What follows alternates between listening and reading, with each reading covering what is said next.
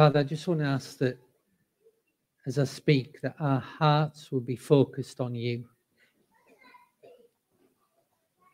That all glory will be given to your Son, Jesus, our Saviour, our King. That it's not the words, but him who would be the centre of our attention.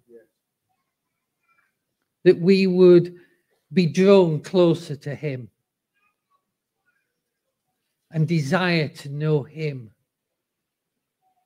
more fully, more deeply, more comprehensively than we have done before. Thank you, Lord. Praise you.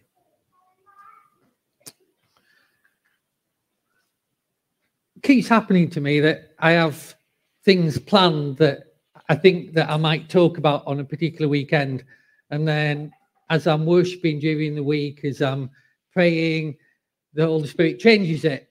And so Thursday morning, I think it was, he told me that I wasn't going to preach on what I'd planned and I was raring to go on, but I was going to follow up what Olive talked about last week. So I'm going to talk about, and just basically I got a title, which is really helpful, isn't it? Thank you, Jesus, you gave me a title. And the title's one thing.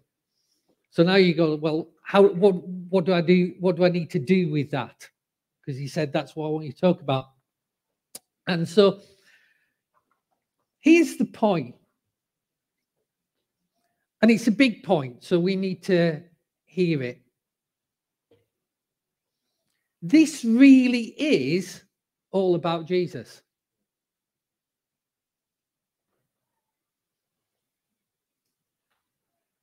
You know, we can talk about so many things within the body of Christ. And we do talk about so many things within the body of Christ. And they're not bad things. But when we get away from Jesus, they become divisive things. When we get away from Jesus, we tend up talking about things that divide us on little points and fine points and my model of church that I want to see and all these different things.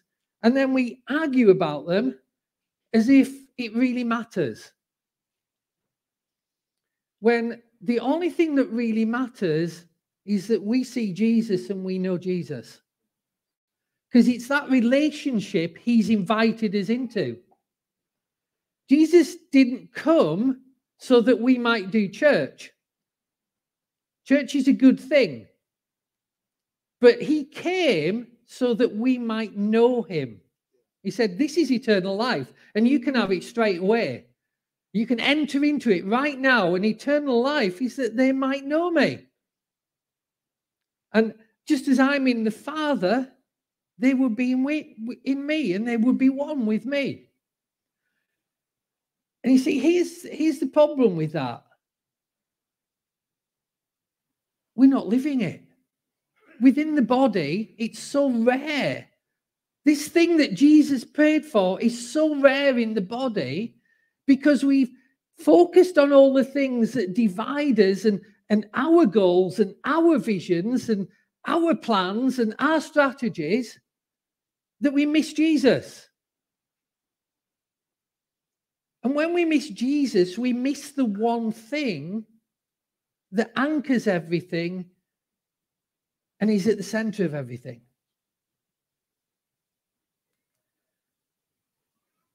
And you know, there's so much going on in our world, isn't there? There's probably quite a lot going on in your own world. All of different sorts of things. And we, you know, just listening to the Truth Quest ladies, the thing is that they all went through stuff in that year. And we all go through stuff, don't we? And when we go through that stuff, it's easy for that stuff to dominate and for us to lose sight on Jesus. And so we have a pattern in our faith when that happens that our faith goes up and down depending on how we feel and the circumstances that are around us and what's happening in life. And right across the Western world, the church has experienced that because people gave up on God or their version of God or their version of Christianity because COVID came along. And it was no longer comfortable. And here's the problem. If that was the strength of our faith and it didn't survive discomfort, what will it do when it experiences persecution? And that troubles me. And I don't want us to be unprepared. Now, we might all have different views on timescales and what will happen. But I think we would all agree that there's something up in the world, that we are not living through a normal cycle of things. And we are closer than ever to his return. But we have to be prepared for his return. You see, when he returns, both the Spirit and the bride say, come.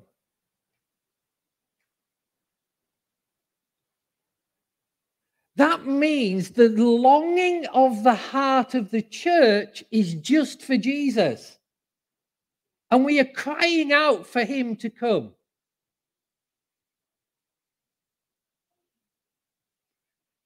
Our one desire is to see Jesus.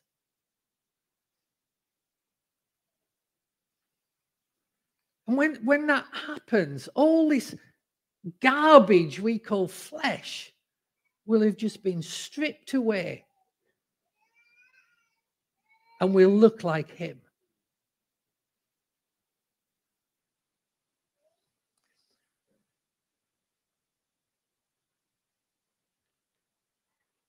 So I want you to go with me to a reflection of David when everything around him was crumbling. When everything that he'd expected to happen didn't happen how he'd planned it. And his enemies were out to bring him down. So I'm going to go to Psalm 27.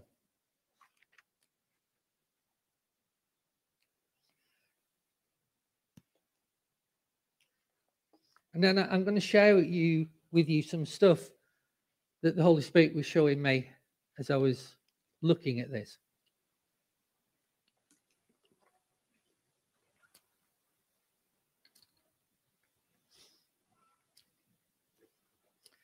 The Lord is my light and my salvation, so who shall I fear? The Lord is the strength of my life. Of whom shall I be afraid? See, when we have fear, when we are afraid, when we're anxious, it's because we've got our eyes off Jesus.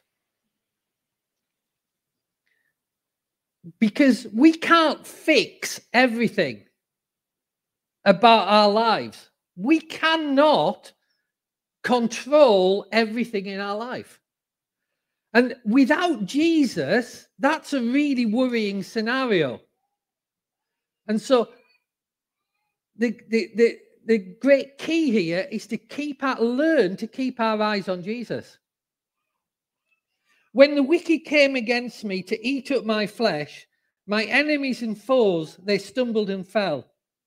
Though an army may encamp against me, my heart will not fear. The war may rise against me. In this, I will be confident. Here we go. One thing I have desired of the Lord. One thing I have desired of the Lord. This is what he desires. Now, here's my question. What have we desired over the last couple of years? What's been the focus of our attention? One thing I have desired of the Lord, that will I seek. And here it is. I will dwell, that I may dwell in the house of the Lord all the days of my life, to behold the beauty of the Lord and to inquire his temple. For in this time of trouble, he shall hide me in his pavilion. In the secret place of his tabernacle, he shall hide me, and he shall set me high upon a rock. And now my head shall be lifted up above my enemies all around me. Therefore I will offer sacrifices of joy in his tabernacle. I will sing, yes, I will sing praises to the Lord. Hear, O Lord, when I cry with my voice. Have mercy also upon me and answer me. When you said, seek my face, my heart said to you, your face, Lord, I will seek.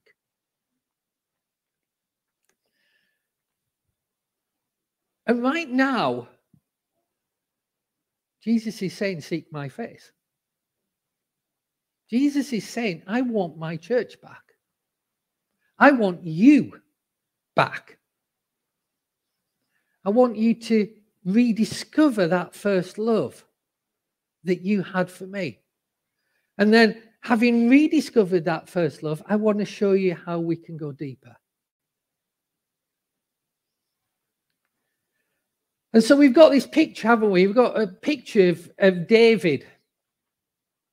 And he's got enemies all around him.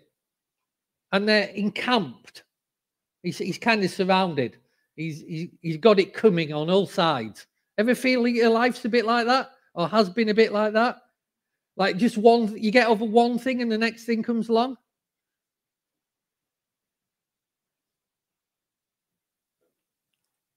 And to top it all off, people had deserted him. So not only was his enemies coming for him, but his friends had deserted him. War was coming.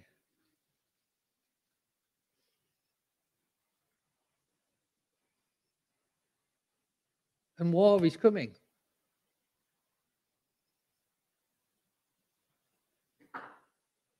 When Jesus will defeat all his enemies.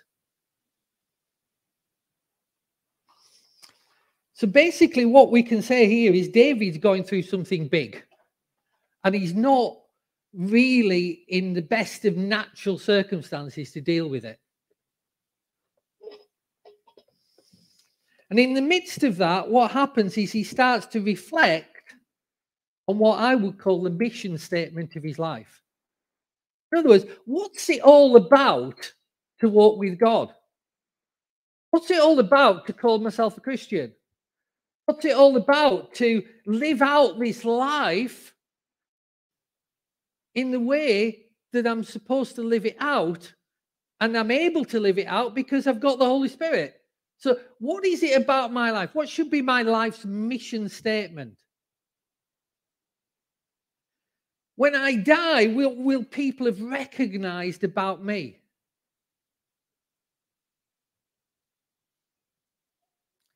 I get to do quite a lot of funerals being a pastor. And one of the things that you realize is that at funerals, we go through all the list of things that people have done in their life, and people give reflections. But I'm yet to hear the words that we know what that person was about because they made Jesus one thing. I've heard lots about achievements, but you know, achievements don't last beyond this life. Relationship with Jesus is what lasts beyond this life. This is where our treasure goes. This is where our heart goes. And so he's got all this stuff going on, and he's reflecting on what's the thing that matters. And he says, it's one thing. Not several things. Not I've got a list. It's one thing matters. One thing truly matters in this life. And of all the things that he could ask God for in the midst of this trouble, he asks for this one thing.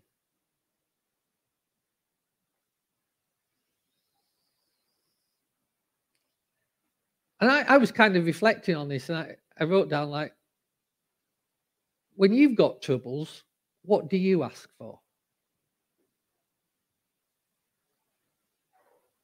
When the world's just not fitting together, what do you ask for?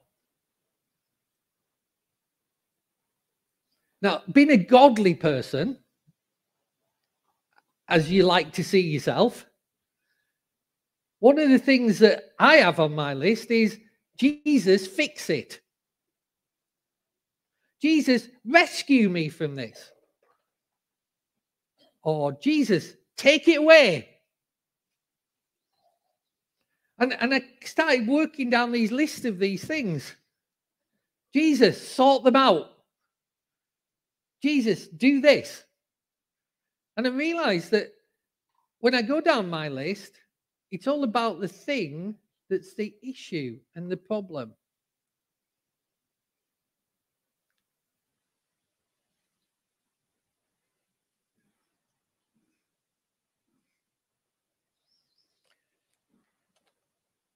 See, I don't want to make things little. We all have all sorts of stuff that has disappointed us, that has hurt us, that has disillusioned us, discouraged us, worried us.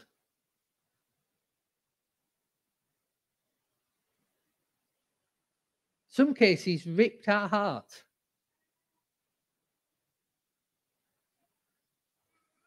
So what can we learn? What would the Holy Spirit say to that? Because we're in the midst of that, we're crying, take it away, fix it, rescue me, do all these things. What would the Holy Spirit say?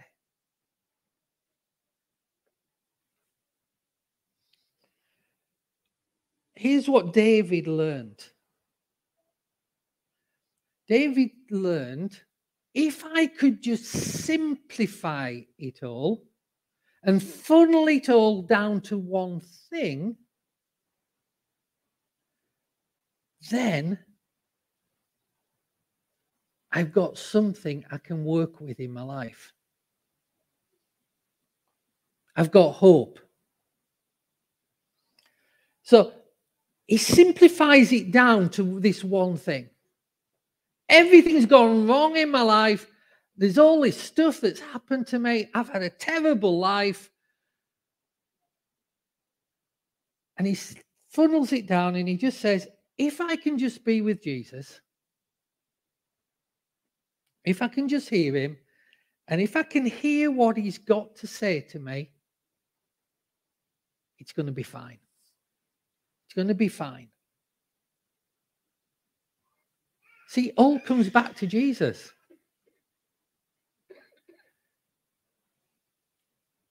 We have many things that we've done over the years to try and help people process all sorts of things. And the one thing that I've learned is that the only thing that actually helps anybody in the end is them finding Jesus and finding that real trust and confidence in Jesus.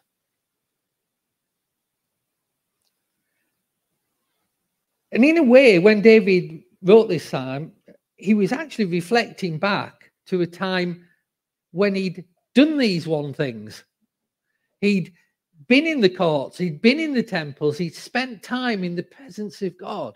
He'd heard the Lord's voice. He'd felt the presence around him. And what he's saying is not just funnel everything down to this one thing when you're in the middle of the troubles, but funnel everything down to this one thing as a lifestyle before you ever get to them. Because when you get to them, you'll be able to remember what it feels like to be in that place, and you'll be able to get back into that place so much quicker. And ideally, what he's saying is, I want to live from that place. Because you can't stop problems. You can't stop stuff coming. You can't stop other people behaving the way other people behave. But you can do this one thing. So what does he say? Well, he uses certain words, doesn't he? He says, that I might dwell in your house forever. Dwell in your house forever. What does it mean? It's nice, isn't it? To dwell in your house forever. And there's like, the minute you say that, I don't know if it's happened to you, but like 2 or 3 songs have just come into my head. And there's another one, isn't there? It isn't from this psalm, which is, better is one day in your courts than 1,000 elsewhere. It really is better to be in the presence of Jesus for one day than 1,000 days of your life spent without him. The pleasures and things this world has to offer are nothing compared to just one day with him. That's what he's offered us. That's what he died to give us. You know, we talk about Christianity being relationship and not religion. And yet for many of us, and we've lived most of our life with it being religion, but still say, well, be a Christian because it's relationship and not religion. No, it really needs to be about relationship. And so he says, right, I'm going to dwell. I want to dwell in your house forever. I'm going to dwell in your house. And what does that mean? Well, when somewhere's your house, when you dwell there, it becomes the root of your identity. So even though I'm in the heathen south, I'm a sanctified northerner because my roots are northern. And, you know, despite the fact that people here all have lovely accents, I have not changed my accent at all. Why? Because that's my root. That's who I am. It's where I dwell. I will always be a northerner because that's where I dwell. And so what it's saying is that imprint, that voice, that way of seeing the world should be a reflection of where we live. And where we live is to be with Jesus.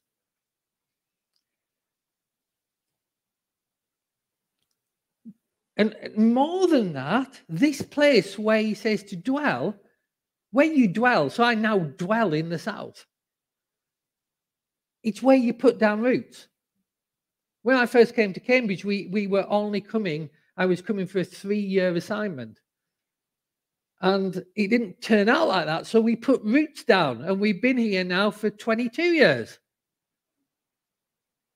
And we've been in our current house longer than any other house I've ever lived in. And we still have not put one light fitting up that we said we'd do the day we moved in. Because I'm sure when we put it up, we'll move. So as a protest, we're not putting this light fitting up. I'm not talking about this is somewhere where we shelter. Jesus isn't somebody you run to just on hard times. Although he cares and he'll help you in the hard times. But Jesus and dwelling with Jesus is about the culture that you have in your life. And what David is saying and what we need to say is, Jesus, you are where I belong. I am not of this world. Jesus, you are where I belong.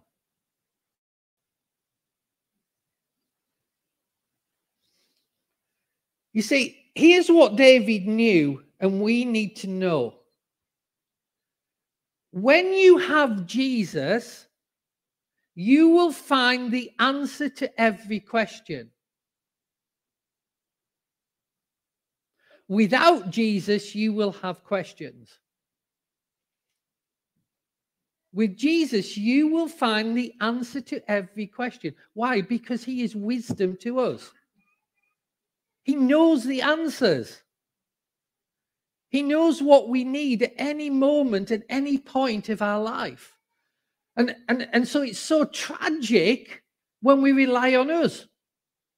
And we rely on others like the church, and we rely on organizations. And we rely on Auntie Betty, who's like the oldest in the family, because she must have the wisdom because she's old. Just ignore the fact she messed her life up, but now she's old, she must have the reasons. Everybody has wisdom, but it's the world's wisdom, and Jesus is offering us his wisdom. And that means that as creator of the universe and the one who is above every power, principality, and so on, the one who within whom creation dwells, the one who all of creation is for, if we find Jesus, we find the answers we need to what we face within that creation.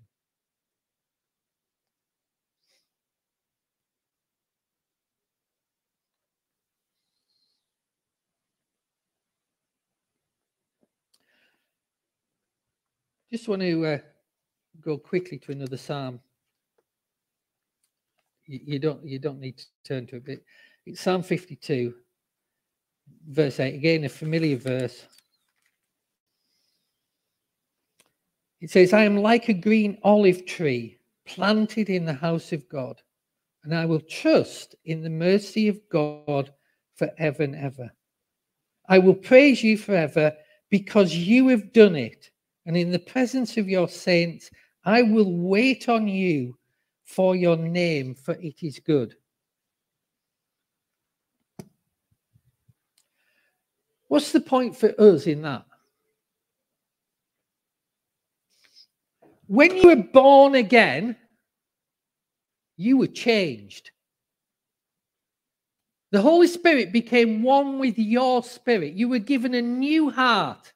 He took out the hard heart, the dead heart, and he gave you a living heart. And as part of that heart, your spirit is joined to his spirit. That means your old circuit board was taken out and you were given a new operating system. So you're now designed to operate in a different way from people who don't know Jesus. And the place that new operating system flourishes, where the humidity is right, the temperature is right, the ambience is right, and all the rest of the things that these delicate little tech instruments need, the place that your new operating system flourishes is called the presence of Jesus. Because that's where you talk with him. That's the input for the new operating system. It's where you look at him. That's the visuals of the new operating system. It's where you can run to him when stuff goes wrong to find the answers that you need.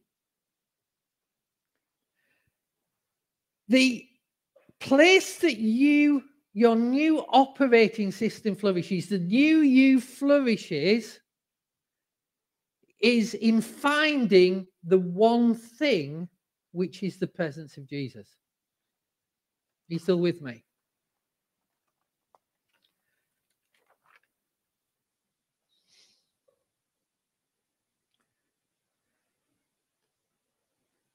And in that place, you'll change. You know, people talk about the fruit of the Spirit, like, what fruit have you got?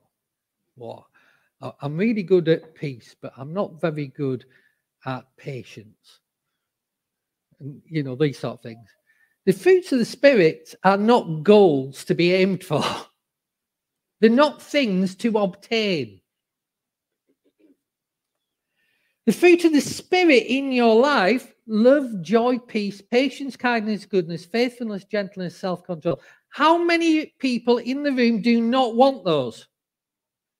Okay, how many want those?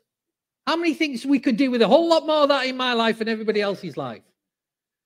Love, joy, peace, patience, kindness, goodness, faithfulness, gentleness, self-control. Here's the point. They are not found by trying harder.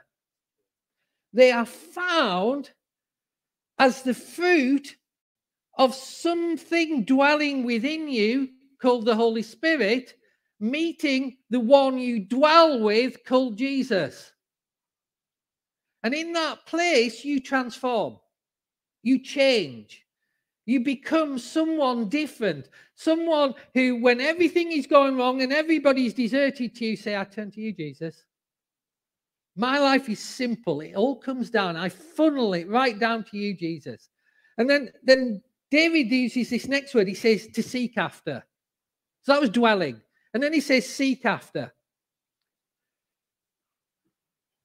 What does that mean? What does it mean to seek after? Well, it's not just about asking. It's about purposing your energies towards it. That's what the original words mean. Purpose your energies towards it. Well, that's great, Mark. But what does it mean to purpose your energy towards something? Well, here's what it means. It means you can just take a little check on this. What's using up all your energy at the moment? Where's it going? What's got your time?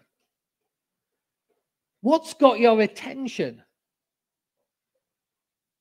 Because that's what you purposed your energy towards. And David said, no, that energy needs to go towards finding Jesus. That's the priority. That's the one thing that makes everything else okay. If you can find that one thing and purpose your energy to that one thing, it's going to be fine. Whatever comes towards you.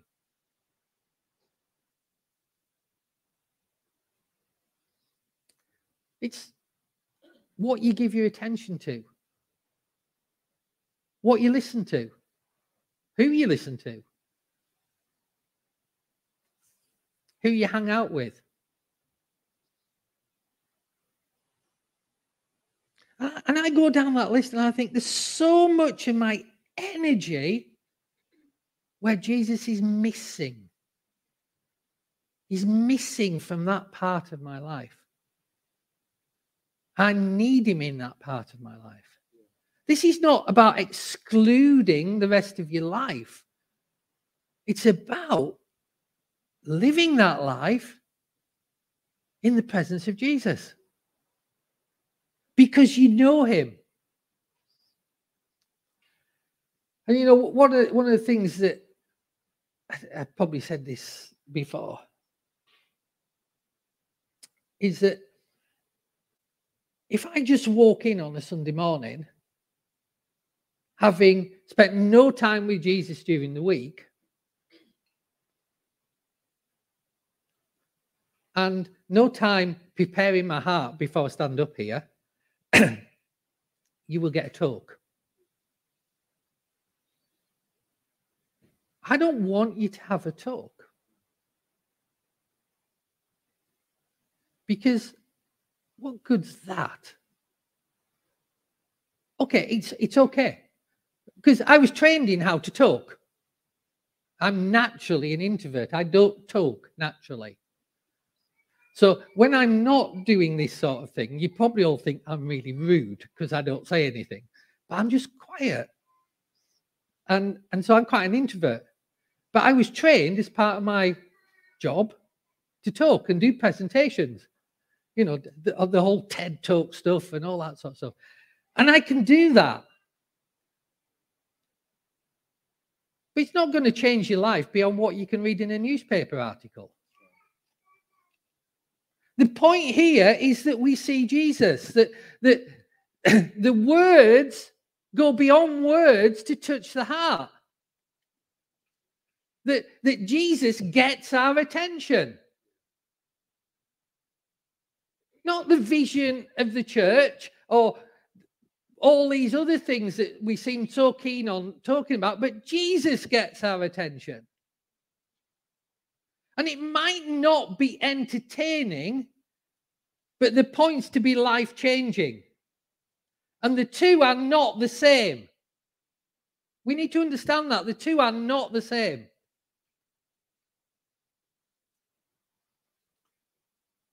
And then David uses these words. He says that I might gaze. I might gaze. So what does that mean? It means so that I may, the original language means this, that I may contemplate with inner pleasure. I like that. I kind of like the idea of inner pleasure. That I might contemplate with inner pleasure. And I'll caveat that. That is not navel gazing. It's not self-centered looking. It's not looking inward to find the bits that are messy in order so you can try and sort yourself out.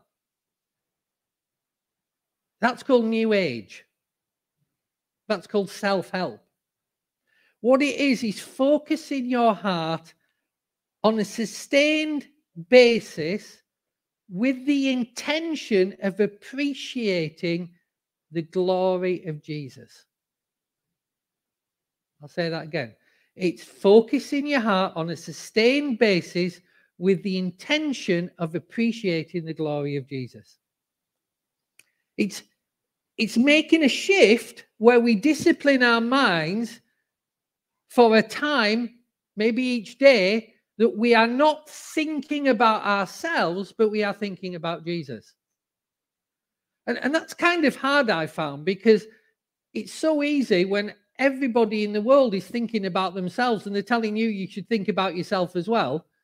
You know, God helps them that helps themselves. That's not actually biblical. But, you know, when we live in this self-centered, selfish ambition world, it's not that easy to just switch your thinking to Jesus. But it's something we have to do intentionally and deliberately. That means setting aside a place and a time. And it takes quite a while at first to get into the presence of Jesus. You know, some people come and they say, well, it doesn't work for me. And you say, well, how long did you try? Well, I've been doing it for a week now. Nothing happened to me for a week. It says, wait upon the Lord. Well, waiting can be quite a while. But the longer you wait, you start to recognize the ways of God and the ways that are you. It talks about having your spiritual senses trained by reason of use, doesn't it? So we wait on the Lord, and the more we wait on the Lord, we find the easier it is and the quicker it is to get into his presence. Now, does that mean I hear something every time I spend time with Jesus? No. I very rarely hear anything. I get, like, you're going to talk about one thing. Now get your Bible out. That's what I get. Or I'll get a few words. Why is that? Because I'm discovering what David's discovered, which is just sitting in the presence of Jesus and being with him is enough. And I just assume now if he's got something to say to me, he'll say it. Otherwise, I'm just going to sit there like a little kid in my sandbox building sandcastles with Jesus. And you know what? He's happy about that. And if he wasn't happy about it, he'd interrupt me and say something, because that's what he does. And it's a different rhythm. And we can feel so disappointed that we haven't heard like a, I don't know, 10-minute treatise on something When in reality, Jesus said, I'm just happy sitting with you. You know, Sharon and I have been married for 35 years, and we've got to the point now that we don't talk much. In fact, in an evening, we're happy just sat in the same room. It's not a stress. It's we actually enjoy just being in the same room. And we might, you know, I might do the occasional grunt and Cheryl will say the occasional thing, but it's just nice to be with each other. And Jesus enjoys that relationship with us. That's called intimacy rather than conversation. And so we move from conversation to intimacy.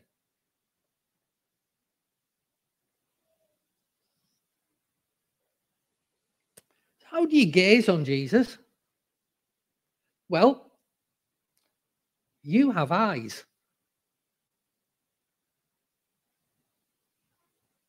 Not these ones. The Bible says you have eyes in your heart. May the eyes of your heart be opened. May the eyes of your understanding be opened. The Bible talks about how we have eyes in our heart. How do we engage with Jesus? We let him move by his Spirit on the eyes of our heart. Obviously, the church in Ephesus had a bit of a problem with that. That's why Paul says, I'm praying for you that the eyes of your understanding might be open and that you might know the length, the depth, the breadth, the height of the love of God and being rooted and grounded in love and all these sort of things. So they were having a problem with that. And Paul prays for them. That means he expected it as the norm that they would have this relationship with Jesus where they knew him, where they saw him, where they began to have these impressions of his beauty and his glory and his love and his power and his strength. And he would become real to them. And he's becoming real to us.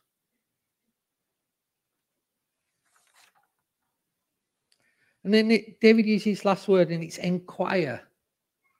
That I might inquire at his temple. What does it mean to inquire? It's more than, yes, it's asking, but it means to look into something so that you can understand it better. To go and structure or ask your questions in a way that increases your understanding. And Jesus delights in us doing that with our time with him. Asking him questions.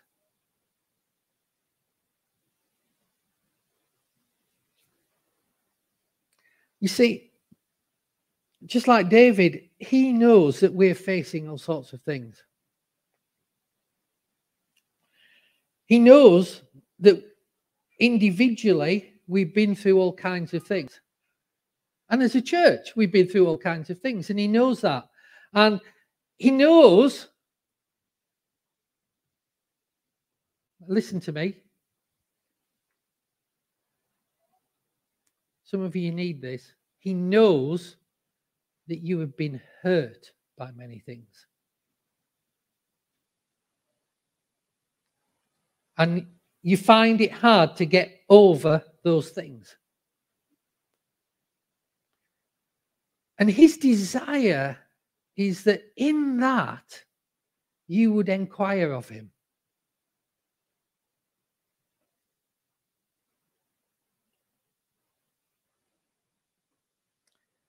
Jesus cannot, will not, and does not enter into this. He will not change your past.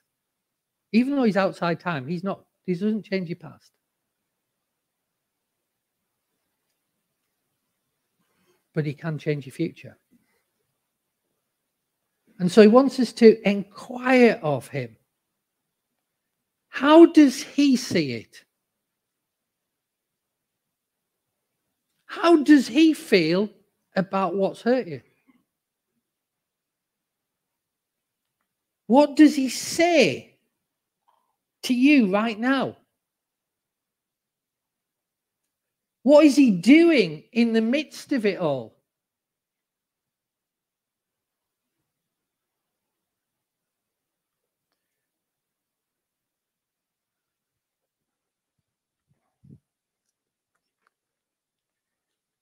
And David comes to this. He says, when you said, seek my face, my heart said to you, your face, Lord, I will seek. He's waiting there right now.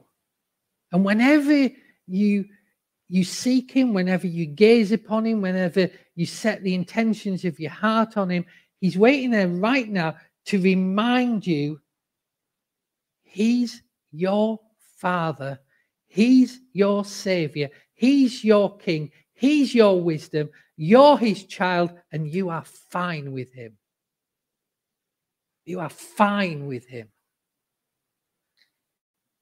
So like David, we funnel it all down. We take that disappointment, that the problems, the hurt, the pain, the discouragements, the challenges, the circumstances, the relationships, the people, and we funnel it all down to this one thing. Jesus, with you I'm fine, and with you I can find the answers to what I need. So that my past will no longer dictate my future. Jesus, you can change my future so it doesn't look like my past anymore.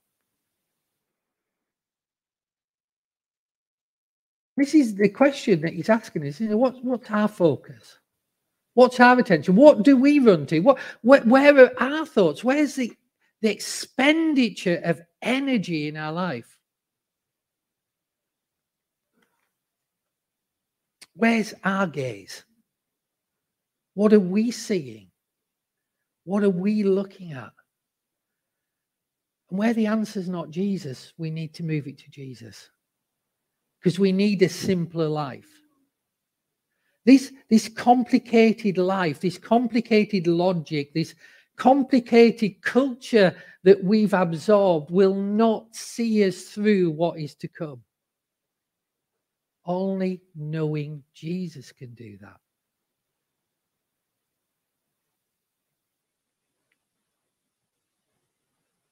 Let's stand. I'm just going to pray. I'm going to pray what Paul prayed to the Ephesians. Because, the thing is,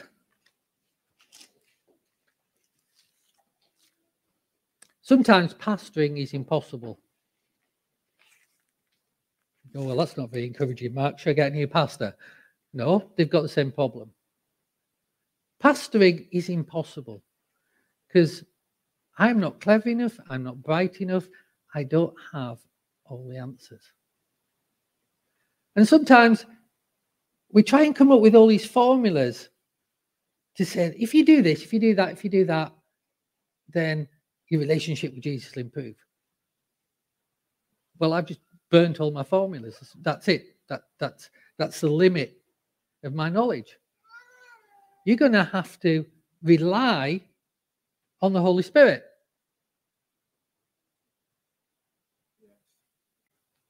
You get that? The Holy Spirit is the only one who can show you how to worship and live and have relationship with the only one who is worth having relationship with. That's why Jesus gave him to us. Jesus specifically says, I am sending the Holy Spirit so that he can show you of what is mine. And take what is mine and explain it to you. And he will glorify me. The Holy Spirit is the one designed and knows how to introduce us to Jesus. Not at this superficial level where we have a lecture, where we get more information, but at a level where our hearts are drawn to him. and we dwell with him and we gaze on him and we see his beauty. We say, Jesus, you are absolutely beyond anything I knew you were. But I also know you're still so much more than that.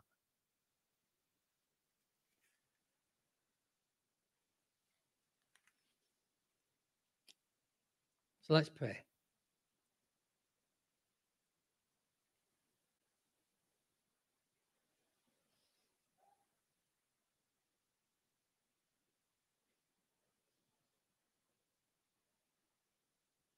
For this reason, the reason I've just explained,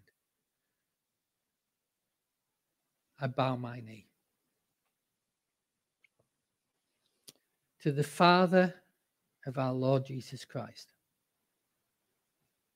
from whom the whole family in heaven and earth is named. This is for everybody who is a follower of Jesus. That he would grant you, you who are here this morning and you who are listening online, not according to your limitations or my limitations as a pastor, but according to his riches in glory, that you would be strengthened with might through his Spirit in your inner man.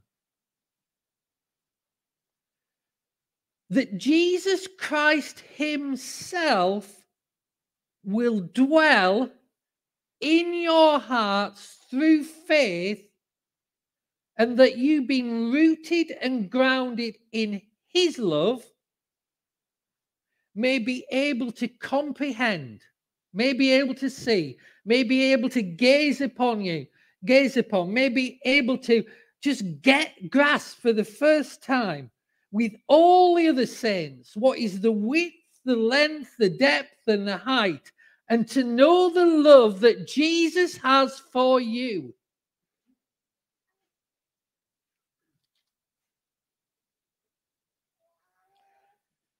Because that love passes knowledge. So, Lord, I pray for more than knowledge.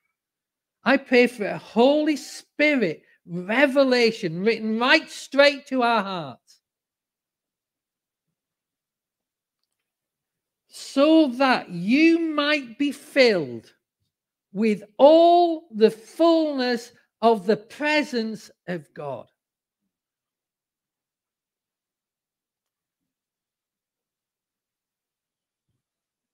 So now to him who is able to do abundantly, exceedingly, above everything that I've just said and everything that Paul prayed and everything we've just prayed for, Lord, you are the one who exceeds our expectations. You are the one who is able to go beyond anything we can conceive with our minds, conceive with our intellect, and conceive with our understanding.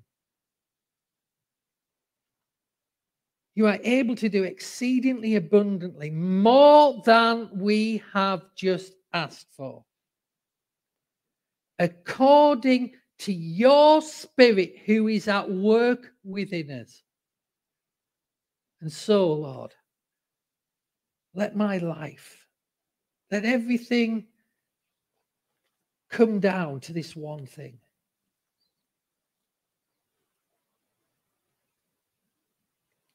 Let it come to this thing.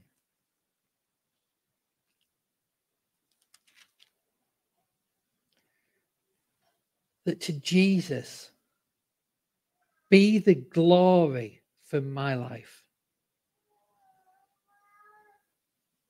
Let Jesus have all the glory in our church.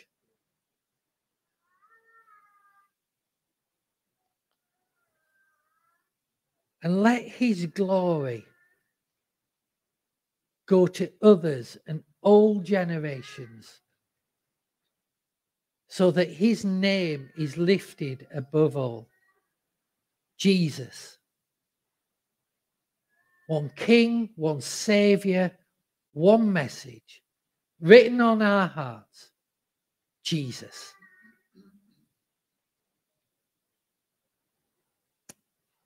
Amen.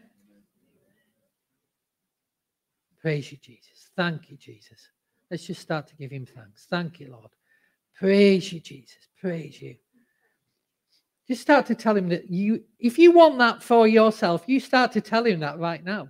You start to seek his face. You start to inquire how this is going to happen. How can I have that? You know, I'm this is a learning thing. I'm asking every day. I'm inquiring, is his temple? What's next, Jesus? What's next? What do we learn next? What are you going to show me next? What is it about me that needs to get out of the way, Lord, so I can see you more clearly? Because if it needs to get out of the way, I'm giving it to you, Jesus. I'm giving it to you right now. I'm yielding it to you. And that thing that right now that's tugging on my heart, and you're saying, give it to me. And I'm going, I'm not really sure I want to. I'm giving it to you, Jesus. I'm just determining. I override that thing in my flesh, and I override it. And I say, just take it, Jesus. I don't want it if it gets in the way of you. Thank you, Lord. Thank you, Jesus. Lord, I want to be there. I want to be the spotless bride that says, come. Show me how, Lord. Show me how. Show me how. Show me how. Show me how. Thank you, Jesus. Praise you, Lord. So you just take that now. You take it by faith. And you do it. You live it. Let's just give him thanks. Let's praise him. Thank you, Jesus. Thank you. You don't seem very thankful. Let's give him thanks. Praise you, Jesus. Thank you, Lord. Thank you, Jesus. Praise you. Amen. If you haven't read your notices, you need to read your notices.